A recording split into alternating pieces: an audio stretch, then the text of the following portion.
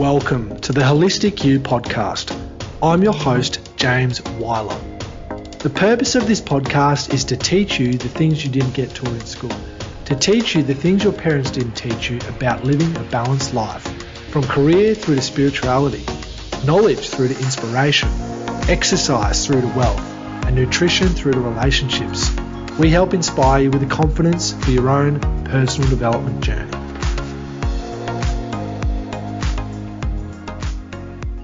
Welcome back to another episode. Today, guys, again, we have the pleasure of Ali Flynn being on the show.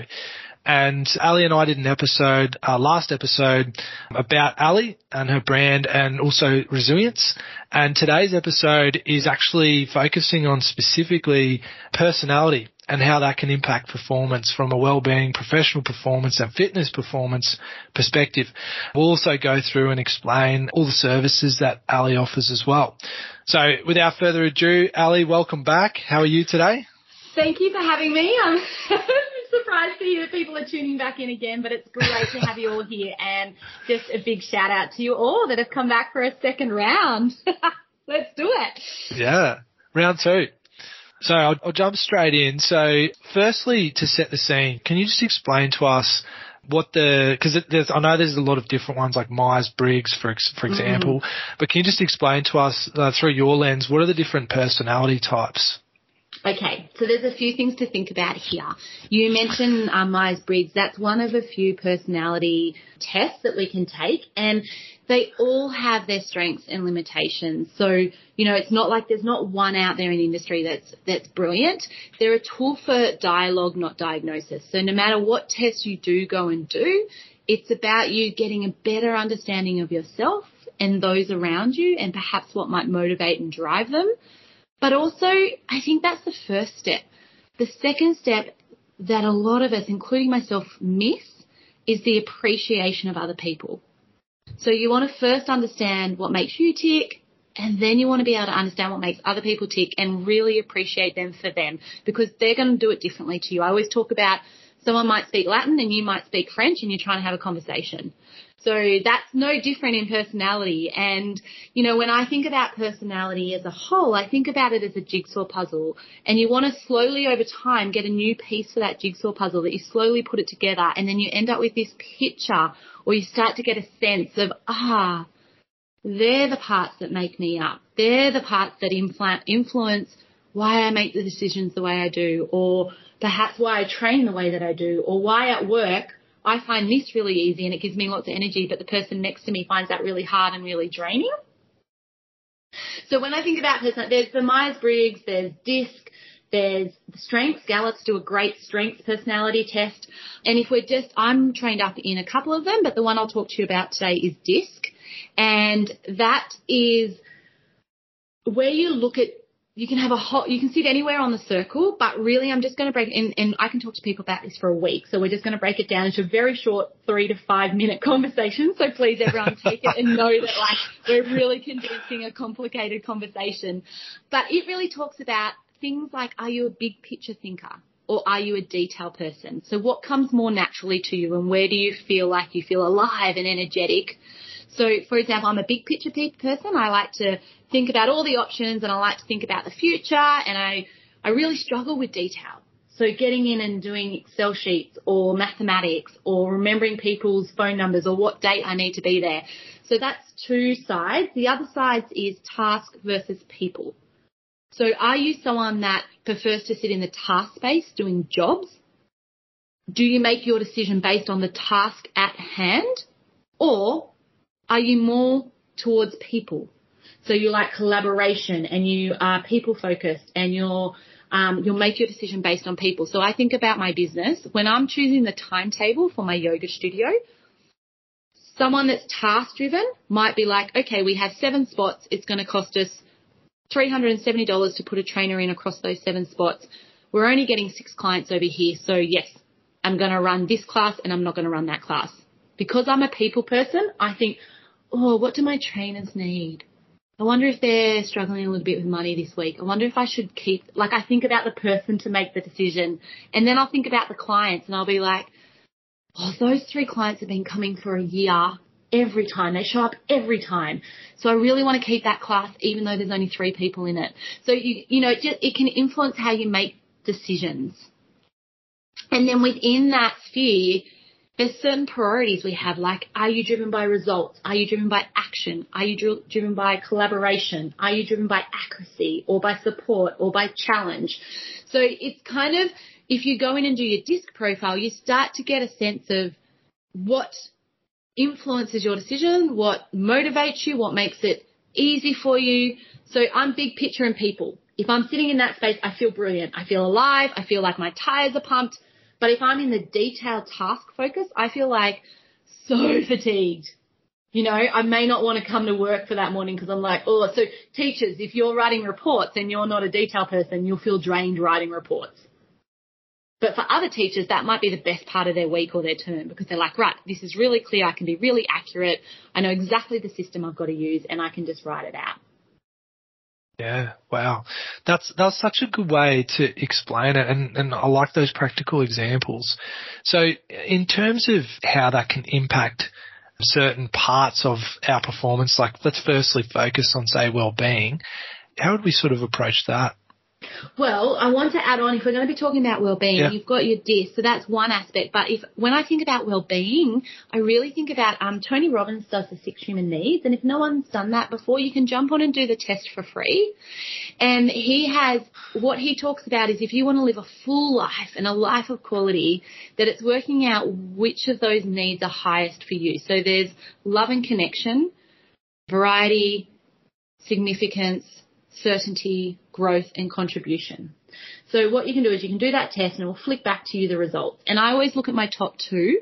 And for example, for me, it's growth and connection. So when I'm feeling a bit bleh or a bit flat, or I feel like my well-being isn't where I want it to be, I think, well, am I hitting growth? Am I hitting connection? Am I growing? Am I doing new things that inspire me? Am I doing new courses? Am I growing my business? Or am I connecting? Like, am I having coffee with the people that mean something to me? Am I having the conversations with my friends?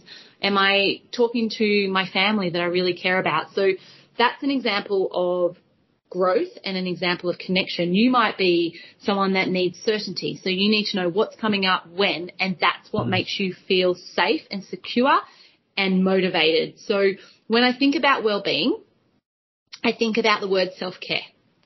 And a lot of people associate self-care with sleep, rest, barefoot on the beach, having a massage. Absolutely. By all means, that is fabulous self-care, but that's only one aspect of self-care.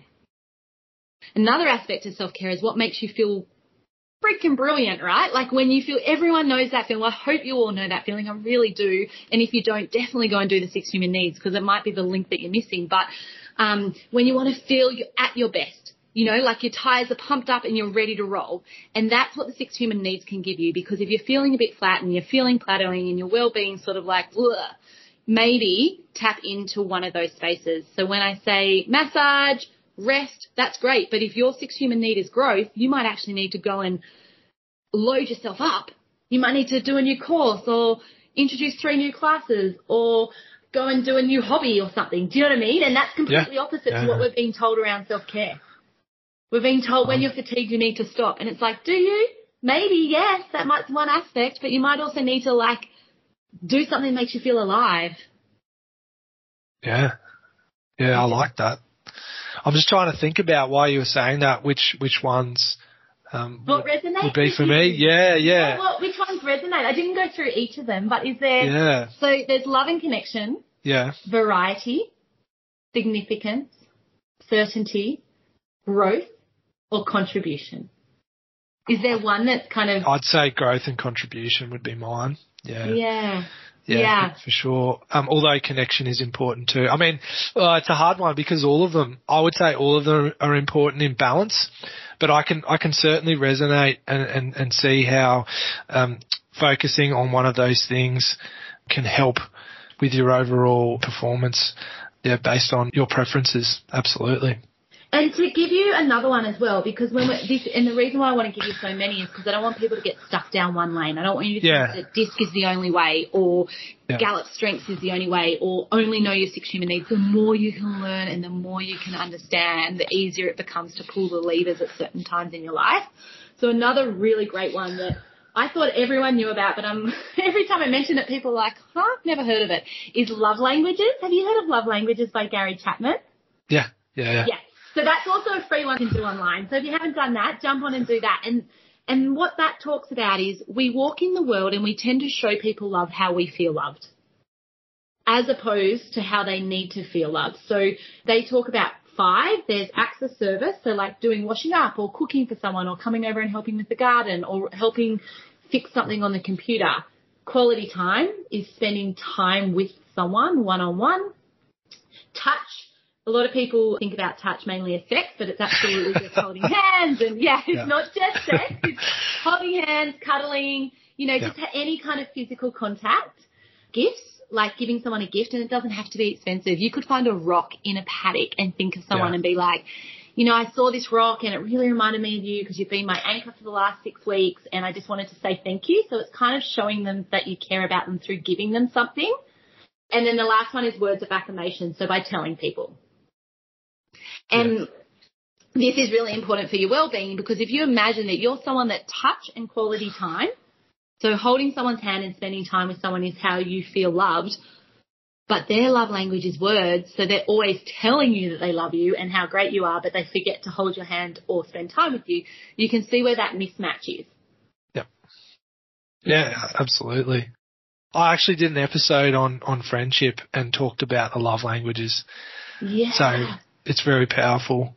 I love all these different options and different frameworks that you're going through because, as you mentioned, the more that you know, the better you can adapt.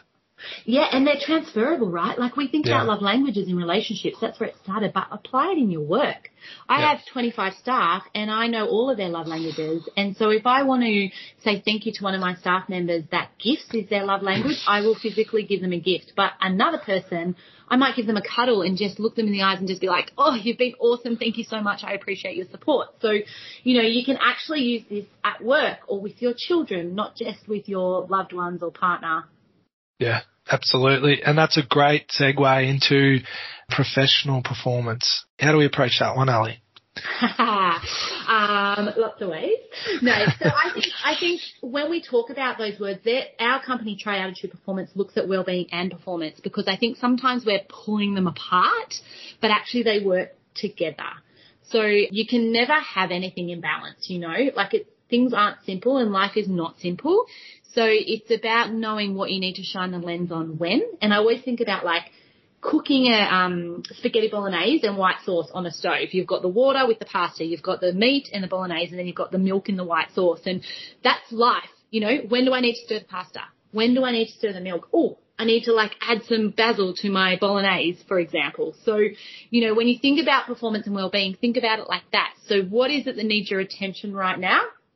And the more, when we go back to those personalities, the more you understand you and what makes you tick, the more you can drive that into your performance. So, for example, if you're a big picture people person that has growth as your highest human need, then you need to at work for performance. For you to perform at your best, you will feel more comfortable and more alive if you sit in that big picture strategy space, working with people, so having a team of people or sitting side by side with someone, and then making sure that you've got that growth aspect. So that's kind of my personality. It's easy to talk to that. So if I was sitting on my own trying to do statistics, that my performance would not be great. But all I would need to do is phone a friend to come and pay an audience, sit beside me whilst I do my statistics, and the job will get done. So that's how it impacts performance. If you can understand what makes you tick, you can start to put systems and structures and processes in place to set yourself up for success so that you can do what you do best and get support at the things that you find challenging or need help with. Yep. Okay. Really good sense. You certainly explain it well. And obviously your business is predominantly fitness. So moving on to fitness performance, how do we approach that? And I'm guessing it's of the same sort of approach, but can we just elaborate on that a bit more? Yeah. Well, let's break that down for anyone out there starting to do fitness. So if someone walks in and their goal is to run 5Ks, I'll ask questions like, when were you at your fittest and what was different back then? Because success leaves cues. What was different in their world? And they might say something like, I was running 4 days a week. I had a training plan that I was following. So maybe there's someone that needs the detail of a training plan. Or they might be like, I actually had a really cool crew that I ran with. So they're talking about the people part. So asking questions like that can have a huge influence over how we set them up going forwards. If someone is a detail person that likes structure and systems, I'll always make sure they have a 6-week plan that they can mark and write down all their details. So if they're lifting, if they're doing deadlifts, writing down exactly what they're lifting, when they're lifting. I make sure when they come into the session, they know exactly what's expected of them. If I can, I'll even write it up on the whiteboard. So not only am I telling them, but they can see it, and I'll give them a sheet of paper that they have for the 6 weeks. Whereas someone that big picture, variety, growth, challenge, loves all those things, I would never hand them a piece of paper and do the same thing every single day for 6 weeks. When they come in, the first thing I think about is they need variety and they need challenge. So my warm-up will be different every time. Even if they're doing a deadlift where you want consistency, I'll make sure the beginning and the end of the session are completely different and they don't know what to expect. Or if someone's a people person, I'll say, who's your gym buddy? Or who's your crew?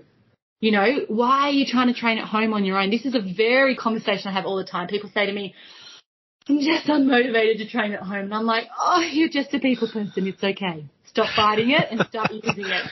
You know, why are you trying to train at home? So it's just maybe no one's had that conversation with them before. So if you can understand that, you can start to leverage it. You can start to set yourself up. Wow, they're so inquisitive, Ali. Where did you learn all this? I mean, I know you've got a psychology background. It sounds like you've used all your psychology to then interlace that into your fitness training. I mean, what have you been reading? Like, can you give us some tips? And do you know, it has happened over decades. Because growth drives me, I constantly am looking and I'm constantly adding to my toolbox. And when I find something, I'll either write it down in a book or I'll have a conversation and soundboard it with someone else to help cement it in my mind. I've been collecting tools and sometimes I'll go on and Google. I'll be like, what strategies are out there? Oh, for example, when I had my stroke, I am not the cleanest person. My husband, I hope you're not listening because he will agree. My children will agree. You're a big picture person though, so it's okay. Big picture, not detail, right? So when I got home with my stroke, I couldn't find anything. Normally it wasn't a problem, but now I had no memory. I was like, oh my God, where are the spoons? Where is my diary? I spent all day looking for stuff and I'm like, this is not how I can live my life. So I got to work on doing the research. I rang every single person in my world that is highly organized and detailed focused. And I said, how do you clean your car? How do you arrange your pantry? How do you store your sheets? I'm not lying. This is honest God truth. And I wrote a list on every single thing. And I only spoke to the people that were detailed and the people that have good systems. I didn't ask anyone like me because they would be exactly the same as me, useless in this space. And then I started implementing those things. Right. That's pretty humble of you to like ask about those types of things. But I love that. Why not? Yeah. I said to one of the girls, I said, how do you keep the rubbish out of your car? And she's like, well, I have a little bag over the gear stick, and then every time I go and fill up the fuel, I put that bag out and put a new one in. I was like, why have I not thought of that? That is so simple. And I thought the rubbish goes on the floor next to my seat, you know. So it's collecting and putting them in, and I guess being okay with not knowing. Okay, we're not meant to know this stuff. I've been studying human behaviour for at least 3 decades. If not from when I was a child, because I didn't trust anyone as a child. So I was constantly looking at people's actions, behaviours, what they did, am I safe, you know, all of those things. So, and I'm still learning on a daily basis. I'm still learning these tools. So start with what you know, use what you have, and then just aim to add one at a time. Like we're doing a personality and performance, this exact kind of stuff. We're doing a 90-minute masterclass that's free. So people can come and jump on that and learn what you can. You know, there's lots of free stuff out there, particularly since COVID. So many people are online offering free stuff, but don't get overwhelmed by it. Like use something that when you learn something, use it in your world. You need to integrate it in. We can all learn stuff, but we often goes in one ear and out the other. Yeah. Does that answer your question? It does, and we'll add a link to your services in the show notes, but that's actually what I want to ask about now, Ali. So we know you do wear a few hats, so can you just explain the hats you wear and the services that you offer and where people can find you? Yeah. Well, I'm a mum. I'm a mum of 3, and that's the most important service. So I'm so crystal clear on my values, and that family is number 1. So, when you hear what businesses I run, know that family's first, and you can run businesses and you can be really busy and still live the life that you want to live. I have more freedom and flexibility now than I've ever had in my life. But I had 3 companies up until last week when I sold off the yoga studio. I had a yoga studio, a fitness business where we train the person, not just the body. And I have a national wellbeing and performance business. So my business partner is Dave Ballard. He's head of performance at the Broncos. And we joined during COVID to create this company because, very similar to you, we were like, man, there's all this stuff that we didn't know as teenagers that could really make a difference in people's lives, rurally, as adults with our kids. And so we really wanted to help individuals thrive in an organisation, but also the organisation to thrive as a whole and to build in that resilience piece. So, we work with athletes, we work with corporates, we work with schools and developing athletes. So it's kind of these things that we're learning and these things that we're talking about, like I said, are transferable. And I think sometimes that's the key that we haven't unlocked to understand. Business is transferable to fitness. Fitness is transferable to business. Psych is transferable. It's all transferable. Yeah. So using what you know and what you have. I also have a podcast, which you spoke about, Challenges That Change Us, which happened out of adversity. I was so sick last year I couldn't stand up. I have this condition where my heart rate goes to 150 when I stand, just on standing. It's like I'm running a marathon, right? So I think I'm the only person in Australia that owns a gym that's exercise intolerant, I think. If there's anyone out there, please tag me. I would love to hear from you how you do it as well. So 18 months ago, I did a half Ironman, and then in the last 18 months, I've been exercise intolerant. Couldn't stand up, couldn't walk. And so I was lying down. I'm like, I'm not done. I'm so not done with helping people. There's so much more I want to do, and there's so much more impact I want to have, and there's so many more conversations I want my kids to hear, and I can't do it. So I started writing a book, and I'm really bad. I'm dyslexic. Cannot write a sentence structure. I was like, this is not going to work. And then I thought, well, why don't I podcast? And that's how it started. And now we have this international podcast, and I'm just so touched by the audience. And James, I really hope your audience know that I don't want to speak for you, but for me, I get up every day and I do the podcasting because of the people that are listening.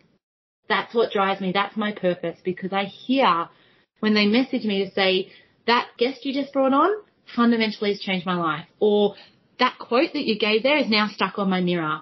Or I had a friend that's been through that and I sent them your podcast. Like, that stuff for the audience, I want you to know it really makes a difference for us as the interviewer, I don't know which word it is, to keep going, because we're doing it for you. Yeah, no, and that's a strong podcast purpose. Yeah. I love that, Ali. It's been an absolute pleasure. And on your podcast, I did listen to your episode with Teddy, and he's got quite a sad story, but also, again, a challenge that changed him, and he's obviously proved his resilience. So really enjoyed that episode. And his understanding about mindset and how that can help in recovery. Yeah. If anyone's, going through a tough time right now, that's a great episode to listen to. Yeah. Well, we'll leave it there. But again, Ali, thanks so much for coming on the show. I certainly think that you and your mission and purpose align with the Holistic You podcast. So it's been an absolute pleasure to partner with you. Thank you. Thank you for having me. It's always such an honour to be invited onto a show to speak. Like I said in the very first episode, and I mean it from my heart, is I love what you're doing. I love that you're informing people on the things that we wish we knew when we were younger. What are the things that we would say to our younger self, or what are the things we wish we'd been told? Because I think sometimes we get to our 40s, 50s, 60s and think, why did I not know that? And so you're having these conversations now, which is just so fabulous. And thank you so much for taking the time. And thank you to all the listeners for taking the time and jumping onto the second episode and listening, to our voices again. Okay. Thanks again, Ali. Thanks for listening. to the Holistic You podcast, where we inspire you with the confidence to live a happy, healthy, and more balanced life. If you found today's content meaningful, please tag me in your stories or posts or follow me on Instagram. Like and subscribe and leave a 5-star written review.